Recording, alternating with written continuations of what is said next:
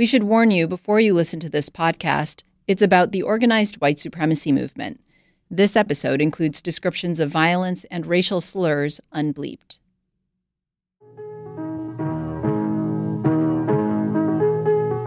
Hi, I'm Tom Metzger, your host for Race and Reason, the number one show of its type on cable access TV throughout the United States. In 1984, a white supremacist named Tom Metzger launched a television show that came to air on public access channels in more than 60 cities across the U.S. Lots of people writing, but not too many people fighting. And thank you out there. And remember, free speech, Whitey.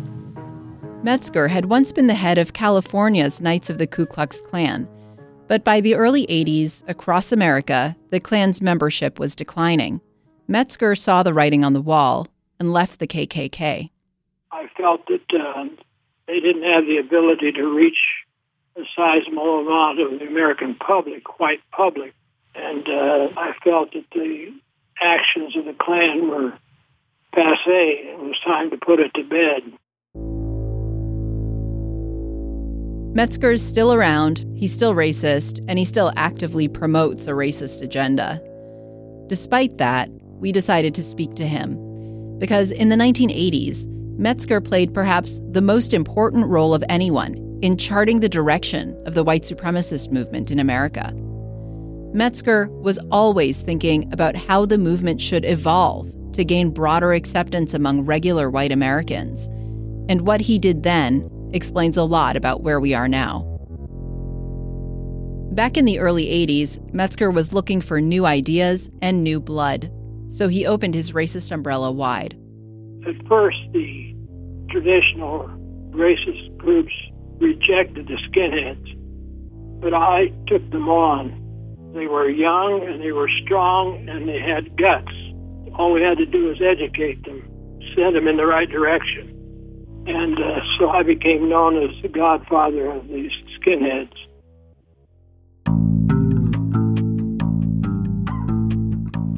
Well, just who are the skinheads? Where do they come from? By 1988, news reports across the country were warning Americans about a hate movement that was ensnaring their children. There are disturbing signs that racism is once again taking hold in America, especially among our young people. Disenchanted teenagers from city streets, they call themselves skinheads, are now being recruited by old-line white supremacists. They described these young racists as fringe degenerates with weird tattoos, shaved heads, and a dangerous new gospel. Skinheads, hardcore young white Americans who preach racial hatred through violence, may be the most frightening phenomenon of all. The news media may not have portrayed neo-Nazi skinheads in a flattering light, but for leaders like Metzger, any coverage was good. He wanted the movement to go national. And the biggest boost he could wish for was when daytime talk shows came knocking. It was a mutually parasitic relationship, a ratings bonanza for the shows, and a platform that neo-Nazi skinheads never could have imagined. That's when people started to pay attention to this thing. It was like real. It was a coming out, so to speak, of that movement. From WBEZ Chicago, I'm Odette Youssef, and this is Motive. Boots to suits. I actually, for a long time, thought that through the process of conversation, I could break down barriers of, racism or homophobia or ideas that people had that were, discriminatory toward other people. From the very launch of her nationally syndicated show, Oprah Winfrey tackled some of the topics that Americans still struggle to discuss. She spoke with WBEZ for the Making Oprah podcast in 2016. And it was the revelatory moment with the skinheads, actually, on the show, that I realized the power of the platform. In February of 1988, Oprah invited racists from California into her Chicago studios. One of them was Tom Metzger. They called me on the phone and set it up. And they'd fly me out there, pay my way, and put me up in a hotel. Metzger's monthly newspaper chronicled the event with a full-page photo spread. In one picture, Metzger's son and some of his skinhead followers are marching through Chicago's O'Hare Airport, Sieg Heiling. In another, the caption claims to show two of Metzger's associates in a limo, smiling on their way to, quote, an exclusive party of 25 racists in Chicago's best hotel. All over Chicago, other people connected to the skinhead scene were getting ready for Oprah, too. One of them was David Spears, an anti-racist activist. You know, the morning comes and Oprah sends a town car to come and get me. Oprah's producers filled the audience with people that shouldn't have been in the same room. A man in an actual Nazi uniform, a Jewish business owner, anti-racist skinheads, neo-Nazi skinheads. Somehow, David Spears was seated in the middle of a cluster of white supremacists. It was very unnerving to be surrounded by these people who all know my name, all know who I am, and that I actively organize against them. So to put me surrounded by them, it was not comfortable. 3, 2, 1, we're on the air. Okay.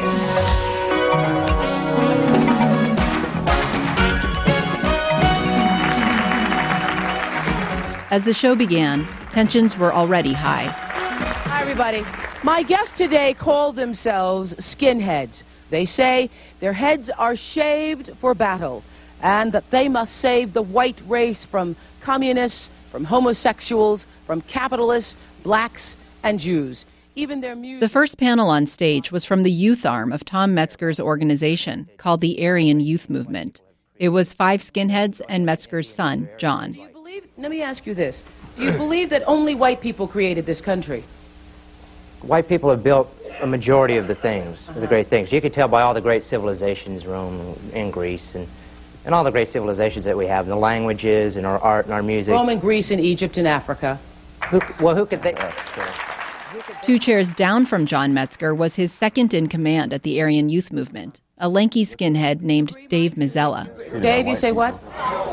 Please let him speak. Please let him speak. You know, you look at everything, all the great poets and all the music writers and, you know, builders, great architects who are white, you know. Blacks, they still live in the jungles of Africa, you know, they come over here. White people teach these people, you know, they didn't create it. The show is about 40 minutes long, and from the start, it's hard to watch. Here was the world's most successful black woman in media, giving these young racist know-it-alls time and space to air their nastiness. Everything they say seems meant to diminish who and what she is, and to provoke her. The tension in the studio really starts building, though, when Oprah turns the microphone to audience members. That's a ceremony. You know what I don't understand? Why do you all feel that you're better than us when it's all over? I don't care who's better than anybody. That's not an issue here. Because I'm black, you will not have a choice to not to want to sit with me. You're going to have to sit with me because God's going to. After a black woman in the audience speaks, Oprah turns the mic to a skinhead who is sitting in front of Tom Metzger. I just heard what you said. You just said, I don't sit with monkeys. You think because she's black, because I'm black, we're monkeys? Is that? That's a proven fact. That's a proven fact? It's a proven fact that I'm a monkey? Could be. But, you know, Oprah tries to defuse the moment by abruptly turning to a man decked out in a Nazi uniform. That devolves into a shouting match between him and another audience member. The show goes on.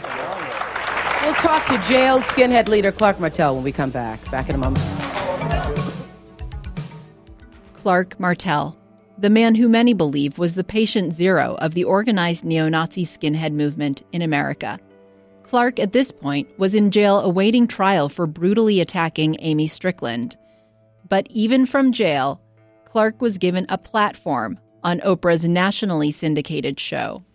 We have Clark Martel, who's on the phone. Clark is in jail right now. Clark, what happens when you try to leave the group? I'm not going to talk at all about any cases that are pending right now against me. Mm-hmm. What I wanted to talk about, though, mainly is, first of all, I think that the struggle we're facing here in the United States and worldwide is not so much one against... Clark shared his vision for what America should be on Oprah's show, a white fascist state. And the whole idea behind the skinhead movement is nationalism. Oh. And the only basis for nationalism is race. That's the solid base for nationalism, because that is your culture, that is your society, your art. Everything that you are is your race. Okay. So if you don't stand by your race, then you don't stand by anything. Okay, that's Clark Martell from jail. Yes. But Tom Metzger knew that most Americans wouldn't get behind fascism. He was the real leader of the racists on the Oprah Winfrey Show that day. Even if he didn't dress or talk like a skinhead or Nazi, in his three-piece suit, Metzger shared a more populist message designed to appeal to a more respectable public. Who is my boss? This is a white civil war against the elitists in Washington and the traitors and the fifth column in Washington. And these people... See, I was pretty good at what I did, and most of the people that had these shows, they knew it. I'd get my little thing in there. I'd get my little spiel in there. Look, we put the system on notice and your bosses that they'd better start listening to the white workers in the streets because we're going after the system. The blacks are a side issue. And it got through to a lot of people, whereas the jingoism, right-wing, racial, hang the nigger stuff wasn't going. I was able to get through to people. As you watch, you realize what the problem is. Oprah seems ill-prepared to challenge the racists' lies and gaslighting. Instead, she relies on audience members and a couple of experts who join the show later to do that. But it's not equal airtime, and it appears to present the two sides as equally legitimate. Okay, you wanted to say what? Yes. Yeah, my name is David Spears, and I'd like to speak about these people are denying their violence, okay? In the audience, anti-racist activist David Spears had been trying to get Oprah's eye the whole time. He was seeing the imbalance and knew that viewers at home were losing the thread. The main thing is not that they're skinheads, but that the skinheads are allied with Tom Metzger, that they're allied with Leinberger here, the SS Action Group, the American Nazi Party. So it's not some skinhead gang running around that you got to worry about. I started pointing out the white supremacists in the audience and calling them by their name. It's a whole national network of white supremacists. That's the dangerous thing. Not that your kids shave their heads and listen to some wild music and get in fights. These people would be Nazis if they wear a suit and tie like Metzger, if they have long... They were getting very upset while I was talking. You're right about one thing. We are in a white civil war. A white civil war. And Washington is the target. It's the creeps on Wall Street in Washington of our own race. We don't blame the blacks for that. I like to say, and also these people say that we're against nationalism. I support black... Sit down. Sit down. I'll take a break. I'll be right back. Hello, Mother. Hello. We're the Cinnamon Toast Crunch Bakers. I know. Of course. During a commercial break, I saw them signaling each other with their hands and making signs and saying, yeah, get her, and that kind of thing. I went, whoa, I think I'm exposing them. I think I'm showing them and their vitriol and their dark side and trying to get them to see a different point of view. And they are using me. It was close to the end of the show. Viewers had watched nearly 40 minutes of personal attacks and unvarnished racism. Well, I just want to tell you what happened during the commercial break. The cameras showed 4 of the 6 panelists' chairs empty, as were several seats in the audience. We asked our friend Mr. Monkey Comment over here to leave, and some other people followed him. The rest of his supporters followed him. This has been somewhat out of control, I would say. And I will tell you that in all of my years of doing this, I have never seen such or felt such evilness and such hatred in all of my life. As she closed out the show, Oprah looked defeated. Those of you who've bared with us and watched today, I thank you very much. Thank you.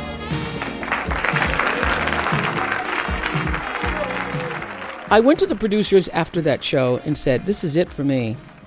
I will not be used by anybody again for presenting darkness in the world. Eventually, 2 of the neo-Nazi skinheads from that infamous episode left the movement.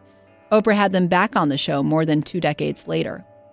And they confirmed for me that they used that tape and that show to recruit other members for their organization. I could feel that happening. That's what the signaling was. In Metzger's newspaper that came out after the show, a giddy headline read, "Oprah invites skins/AYM for Aryan Youth Movement." Then, quote, "AYM claims victory." Well, it got the word out of what we're talking about, and that we weren't embarrassed to talk about it. And it got it out all over the country. So we got a lot of mail.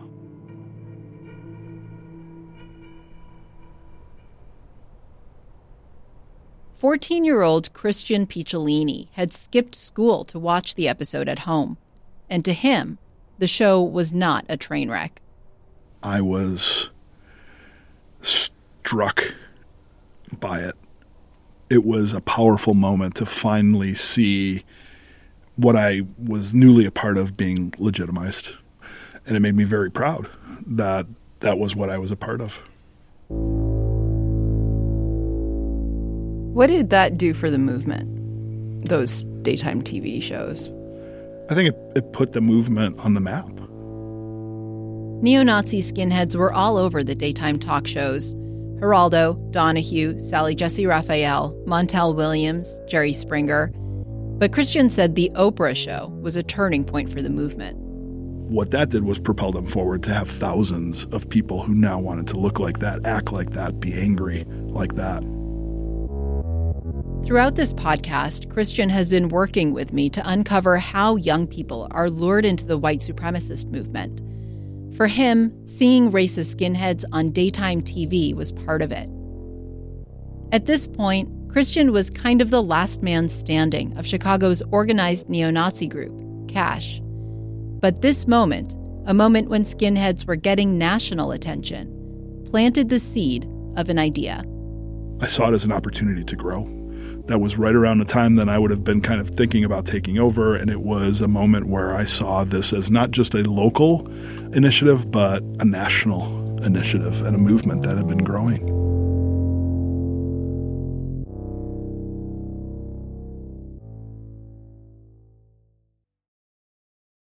Sometimes you just need a quick overview of the news. Meantime, it was chaos today at the Chicago City Council. A Chicago cop with a controversial past is running for judge. Other times, you're looking for a deeper understanding of what's going on in the city. Wow, no one has asked me that question. The Rundown podcast has all of that, and it's Chicago-based, so you know what's up in your neighborhood and across town. Listen to The Rundown wherever you get your podcasts or at wbez.org/rundown.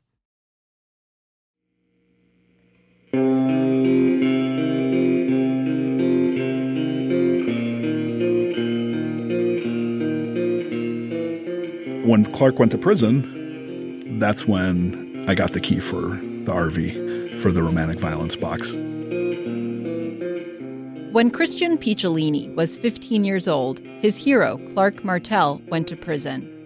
Clark had arguably started the first neo-Nazi skinhead crew in America. It went by Cash, and also by the name Romantic Violence. For Christian, getting the key to the Romantic Violence post office box felt like Clark was anointing him as an heir. I was still very young, so I was trying to make him confident that I was taking care of the P.O. box, that I was responding to people. If anybody would communicate with him, I would kind of transcribe those letters and sending things out on his behalf. Christian was also corresponding with Clark in prison. They'd write letters back and forth. Often, Clark's would include drawings. Clark was a kind of a prolific illustrator, but the drawings that he would send back to me were of kind of these lewd images of skinhead women. Sometimes they were naked. They were almost always pornographic in nature. Despite the profound influence that Clark had on Christian's life, Christian never really knew Clark well. After all, Clark was jailed only about 6 months after he recruited Christian. Over time, the letters started to tarnish Christian's view of his hero. He had a very dark side to him. I started to suspect that he was not mentally well. And I wrote to him for a couple of years, probably a couple of dozen letters back and forth to each other until I started to become really embarrassed to write to him, and then I stopped.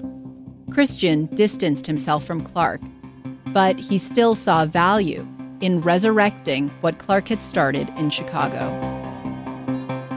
Nobody said, you're taking over for Clark. Nobody said, you've inherited the throne.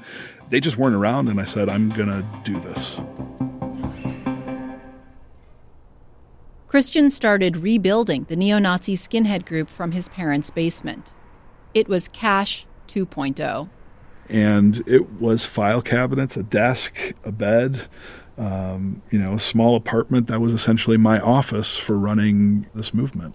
And it was very much a Nazi frat boy dorm room with neon beer signs and swastika flags. Christian also formed his own band called White American Youth. Later, that band dissolved, and he formed another one called The Final Solution, the same name as Clark's band from years earlier. People were coming to my concerts and things like that.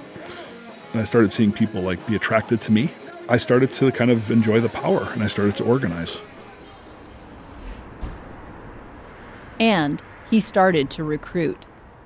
The kids Christian went after were younger than the crew Clark had assembled a few years earlier, 14, 15, 16. He learned how to customize his sales pitch to them. If they were somebody who was bullied, it was about, we can protect you. If they were somebody who had been a victim of crime, it was about spinning. You see who did that to you? It was because of, the blacks or the Jews or whatever.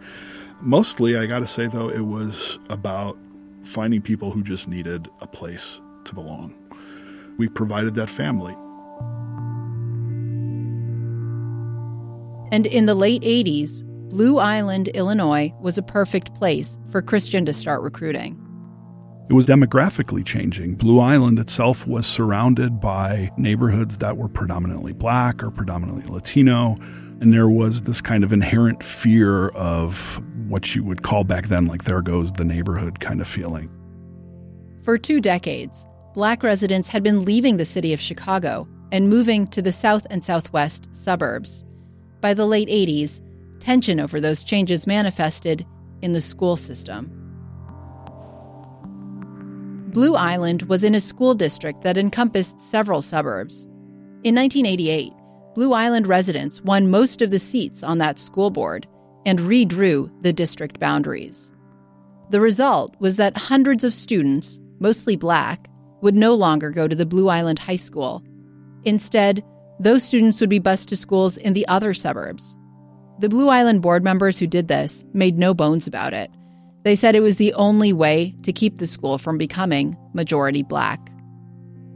This was the backdrop against which Christian was recruiting. So I think that there was this inherent fear of change, which made recruiting and even acceptance of these type of out-of-the-box racist ideas a little bit more appetizing for people. We made them afraid that they were going to lose that whiteness, that pride, if they didn't act up, and that they would find paradise if they did. It was kind of easy to spot, at first, kids who we thought would be easy to recruit. After a while, we didn't have to do that anymore. We started to look so cool, I think, to the people in the area that they started to kind of gravitate towards us.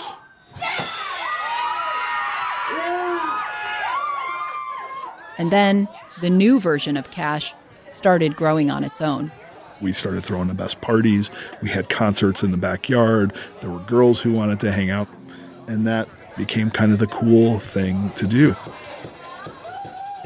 Our parties were not all skinhead parties with guys wearing swastika flags. They were that, plus the quarterback of the football team, plus the nerdy kids, plus the stoner kids, plus the goth kid. It was a clique. And we were trying to indoctrinate people from those groups. Christian's commitment to the cause deepened. School stopped mattering. He'd get kicked out of one, then shuffled to another, until no school would take him anymore. His life was now Cash, his white power band, and preparing for a race war. Tell me about your personal stockpiling of weapons. I started collecting weapons probably around the age of 16. I think it started out with a rifle that I bought at a gun show. We purchased some AK-47s, a handful of them. I remember, having thousands of rounds of ammunition for my semi-automatic AK-47, for my M1 carbine rifle, eventually then pistols, a sawed-off shotgun. Christian bought them with a fake ID. I actually had a backpack that was packed with survival gear that I could grab if I ever had to go on the run because I had committed a crime, or if, there was an insurrection that sprung up that I would need to head for the hills for.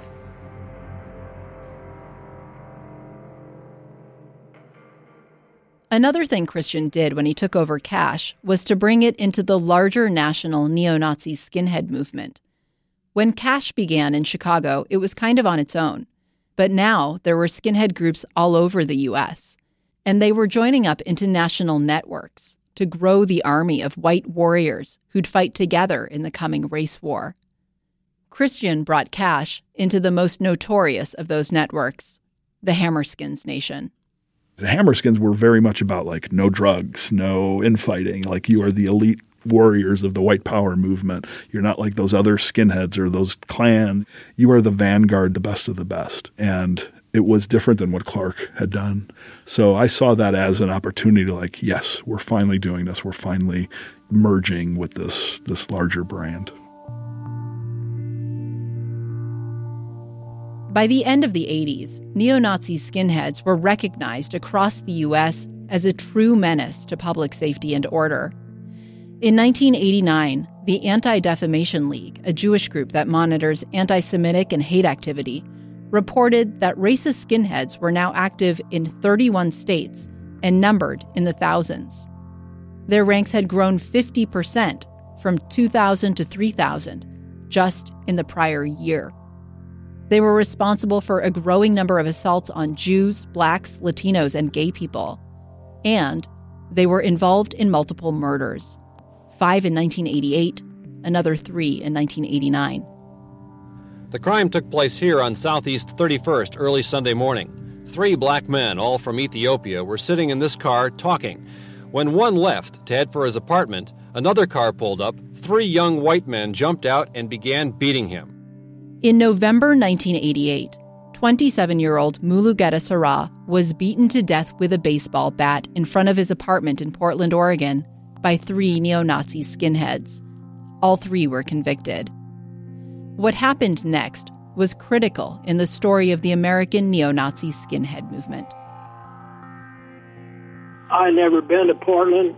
I didn't know the guys who were involved and the whole bit, But they figured a way of getting me. After the criminal trial, the Southern Poverty Law Center, an anti-hate group, went after Tom Metzger and his son John.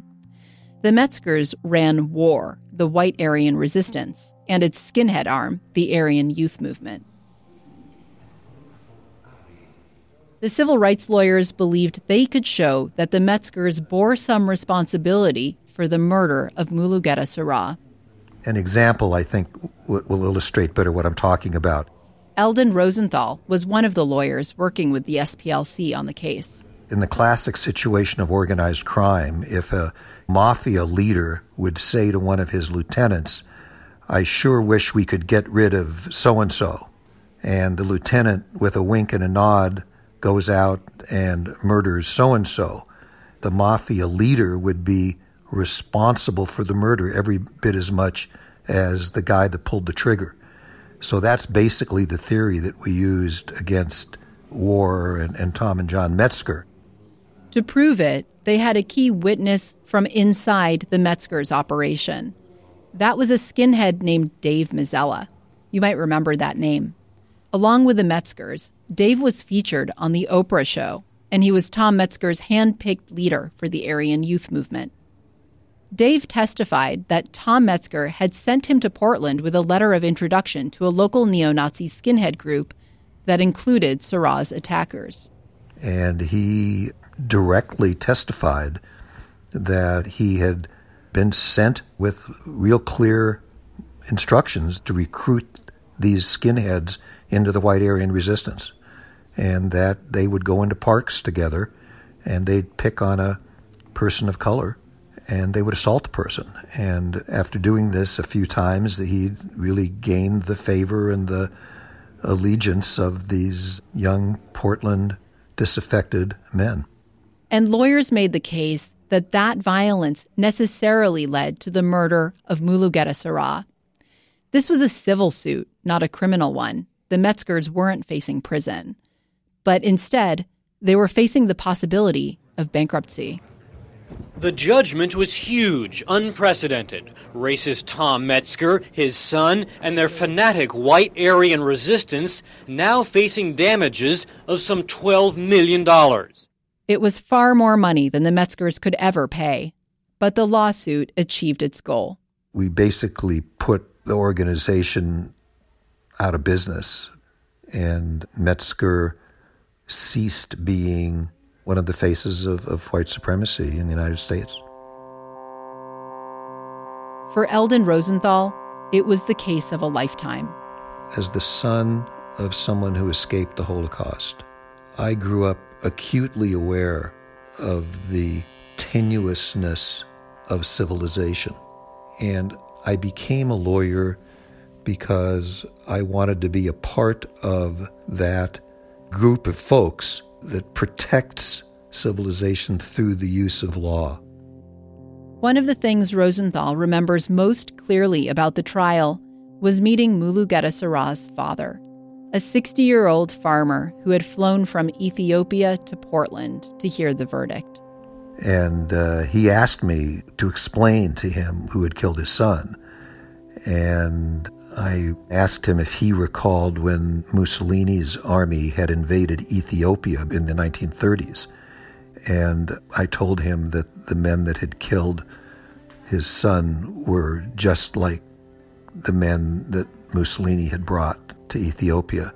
And he understood then. He understood that to mean that they were Nazis.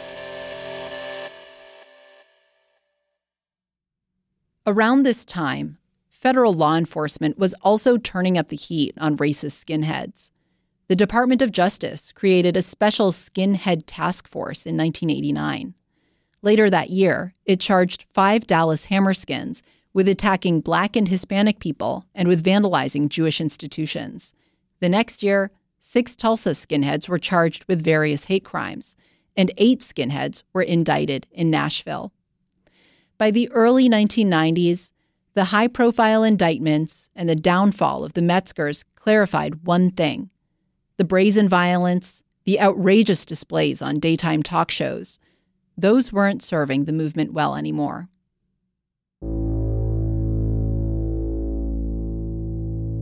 I just told him, you're getting your ass kicked by the cops and everybody else, the FBI. So you got to do it a new way. We got to get away from this. Tom Metzger's organization may have been finished, but just as he had always done, he adapted. He started preaching a new message to those who were still listening to him. He told them to trade their boots for suits. Look, grow your hair out, get a briefcase, go to college, join the police department, get into the government, get into the places where you can do us some good, and forget the skinhead thing.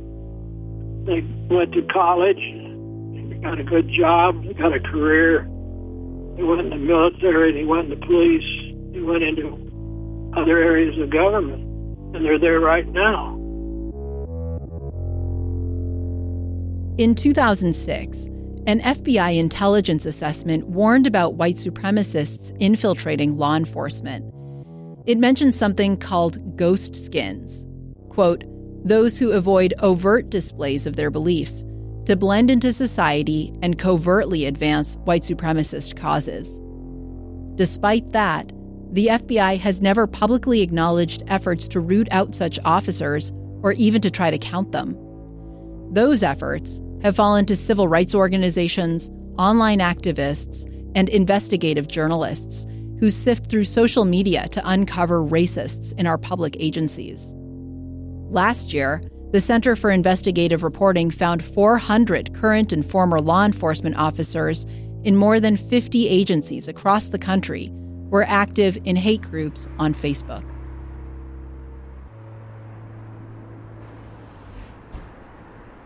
In the early 90s, just like Tom Metzger, Christian Picciolini was realizing that neo-Nazi skinheads shouldn't just change how they looked. They needed to modify their talking points. We started to encourage people to go into the neighborhoods where racist white Americans lived and recruit them if they didn't see us as extremists. So instead of talking about preserving the purity of the white race, the movement talked about securing America's borders. Instead of calling blacks inferior, it raised the specter of urban crime and black-on-black violence. Instead of talking about evil Jews and the Zog, a Zionist occupation government, it talked about a class of global elite controlling world affairs. If we started to talk their language in terms of religion, there were Christian identity skinheads who were very good at that kind of stuff. If we started to talk to them about gun rights, there were kind of like your more militant militia folks who were very good at convincing people to come in because of that. If you were part of the Klan and your culture was in the South, it was really easy to convince other racist Southerners who didn't want to see blacks starting to get prominence in their cities and towns. It was always about making people afraid. The bulletin had gone out. It was time to blend in, to look like regular Americans, to act like law-abiding citizens. But when they were in each other's company, neo-Nazi skinheads didn't hide who they were. Sieg Heil! In 1992, Christian flew to Weimar, Germany with his white power band, The Final Solution, to perform at an illegal neo-Nazi skinhead concert. This next one, our last song, is instrumental. There, he met skinheads just like him, but from other countries. Dankeschön, Deutschland.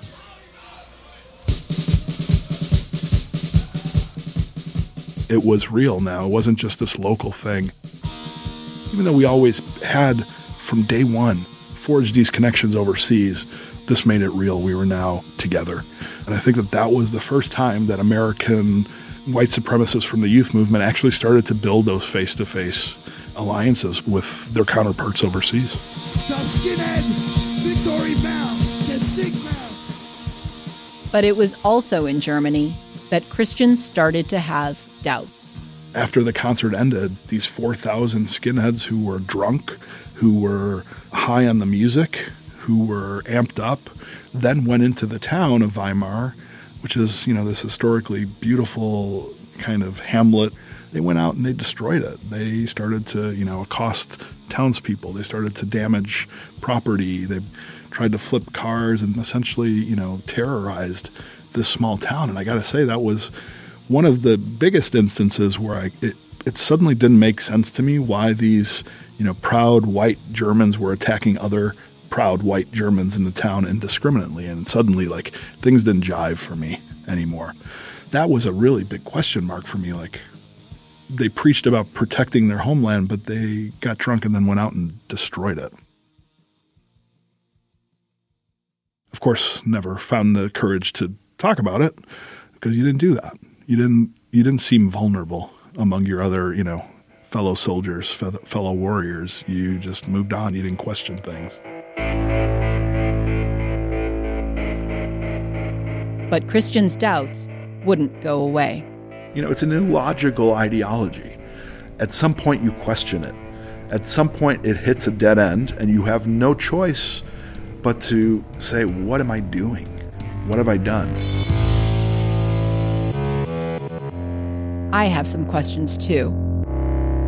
Next time on Motive.